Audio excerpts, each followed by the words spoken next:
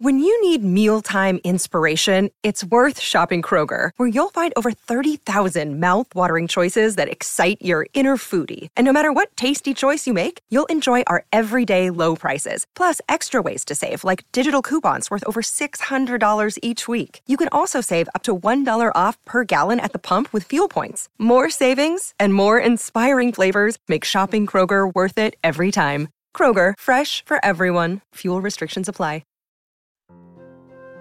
Get the little ones, sit back, relax, and listen to the Mutual Audio Network. The following audio drama is rated G for general audience.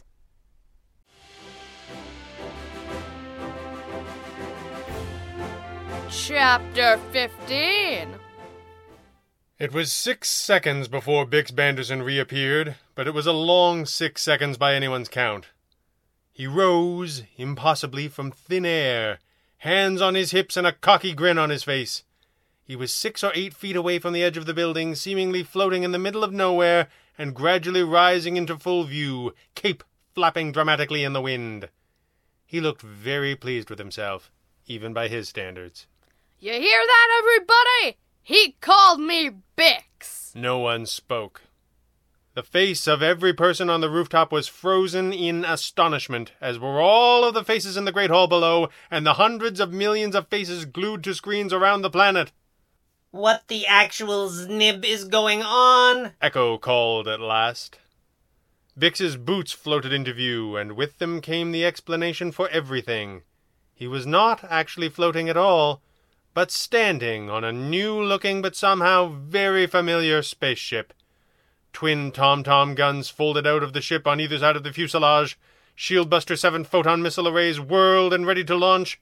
The forward laser array glowed green with pulsing energy, prepared to let fly in an instant. "Keep your hands off of my captain!" The ship's voice roared. Freebird!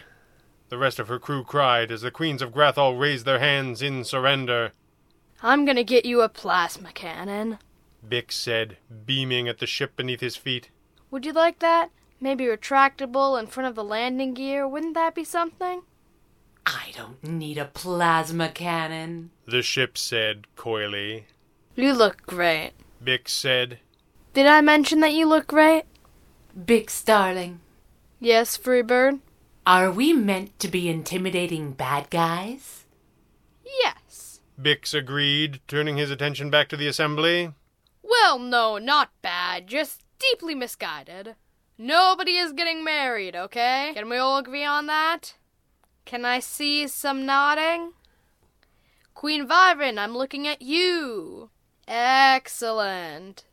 And you, Your Majesty. Bix turned to Thera's mother. Betrothing your daughter to some alien guy is just creepy and weird. Especially at her age. How old are you again, Thera? 422. Thera said. Bix paused. Right. Because a year is only 2 weeks long, which means you are... He tried to do some long division in his head and largely failed. Too young. She's too young, and frankly, so am I. Not that I'm not an adult, because I am. But I'm not really... I'm kind of in a relationship with a spaceship right now. It's complicated. "Oh, stop," Freebird said, not sounding very much like she wanted him to stop at all. Okay, so what I'm looking for here is the unconditional surrender of both parties, and it looks like I have it, yes? And not just because my spaceship has some pretty heavy artillery pointed at your faces right now. Best spaceship in the cosmos? Everyone surrenders, yes? There was a lot of nodding, and Bix waved for the camera drones to capture it. Good. I am already head of the armies of Windmere, yes? I proclaim Jaxar First Warlord again, and install myself as Brigadier Admiral of the United Planetary Defense Forces. Your Majesty, I'm going to need to be named the head of the Slordath Armed Forces as well. The Queen looked uncomfortable. You are so named, Bix Banderson. Bix stepped forward and back onto the rooftop. Excellent. Same deal there. And my first order to both armies is to never fight one another again. Because fighting each other is stupid. What is fighting each other, everybody? Bix cupped his hand to his ear. Stupid, the assembly said reluctantly. Bix looked directly into the nearest camera drone. And how about all of you in the Colosseum? Let me hear you too. What is fighting each other? From far below they could hear 100,000 people say, stupid, all at the same time, which was surprisingly funny, and even Jaxar smiled. That's great. Okay, two queens shaking hands. Let's capture this moment. Lots of smiles for the cameras. I'll just get my hand in there too. Unconditional and eternal peace declared starting now. The crowd below cheered wildly at this, even though the dignitaries seemed a little shell-shocked.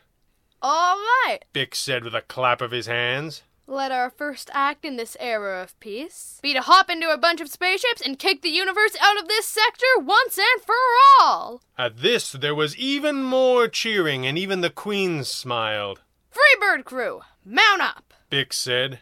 Jaxar, we will meet you in orbit with all the ships you can muster. He turned back to the cameras. Whoever my Slordith general is, and I'm sorry that I don't know your name, but same orders and don't keep us waiting. Whoever gets there first with the most ships is obviously the coolest. Not that I want to encourage that kind of negative behavior, but still, gotta look cool, am I right? The crowd below cheered again as if to suggest that Brigadier Admiral Bix Banderson of the United Planetary Defense Force was right again, as he always was and always would be. Bix began to walk up the ramp into the Freebird. He paused and turned. And Queen Vyron, if you were seriously looking for a consort, I respectfully submit that you consider my first warlord there. He's big, he's strong, he's a hero to his people, and, just an observation, he's totally into you. I'm just saying. The Queen blinked in astonishment. You wish Jaxar to be my consort? She asked. Hey, it's entirely up to you. Bix said. I'm just saying he's great, and he's gonna come into space now and smash some stuff. Maybe he can tell you about it over dinner sometime. Do you do that here? Do you have, dinner? Of course we have dinner, idiot. Thera snarled as she pushed past Bix and into the Freebird. Come on, let's go break some stuff. Freebird's new bridge was sleek and stylish, like a furniture showroom where people with children never shop. The crew chairs were large and comfortable, and several of them had massage fingers and heated seats, and there were cup holders everywhere, in spite of the fact that Freebird told them they were not allowed to eat or drink on the bridge because everything was too new. In moments, they were in a standard orbit of the planet, awaiting reinforcements which were already beginning to take flight. How did you find us, Freebird? Thera asked, caressing one of the control panels affectionately. Find you? Freebird sounded amused. You were the stars of a fine little drama that was beamed all over the planet. If I'd rebooted a few minutes earlier, I could have landed on the stage and saved you climbing all of those stairs. I kind of wish you had, 13 said ruefully. My legs are going to feel that tomorrow. Is he not a prisoner anymore? Freebird asked. I feel like I missed a staff meeting. I took his handcuffs off, but he won't go away. Bix shrugged. I think he works here now. I know just how he feels. Freebird said, turning Bix's massage chair on without asking him. Cheeky. Bix smiled. Oh, Blorg. Echo said. This is what my life is now, isn't it? I know. Thera agreed. It's like watching your parents flirt. I never had parents, but yes. Echo agreed. Ignore them. Freebird said with a huff. They're just jealous. Say, this is kind of an interesting point, 13 began. Oh, I can't wait to hear this. Bix sighed. Did I rename you yet? I'm going to call you Corporal Killjoy. Why is everyone's name cooler than mine? Echo complained. Can I finish? 13 asked everyone at once. I wish you would, the captain replied. If Freebird picked up the signal from the Windmere Citadel, who's to say that others didn't too? Like security agents from the universe. Didn't we blow them all up? Echo asked. Did we? 13 asked. Technically, they blew each other up. Freebird corrected. Yes, but all of them? Maybe some of them were on-world, monitoring signals. We did make it pretty clear we were going to get a fleet together and go looking for trouble. Bix nodded. We might just find it. Look, obviously I'm in. This is all about my planet. Nobody else needs to go if they don't want to. You'd look funny trying to float to Sector Command by yourself, The ship said. I'm just saying. I know what you're saying. She said. I'm going. I'm in too.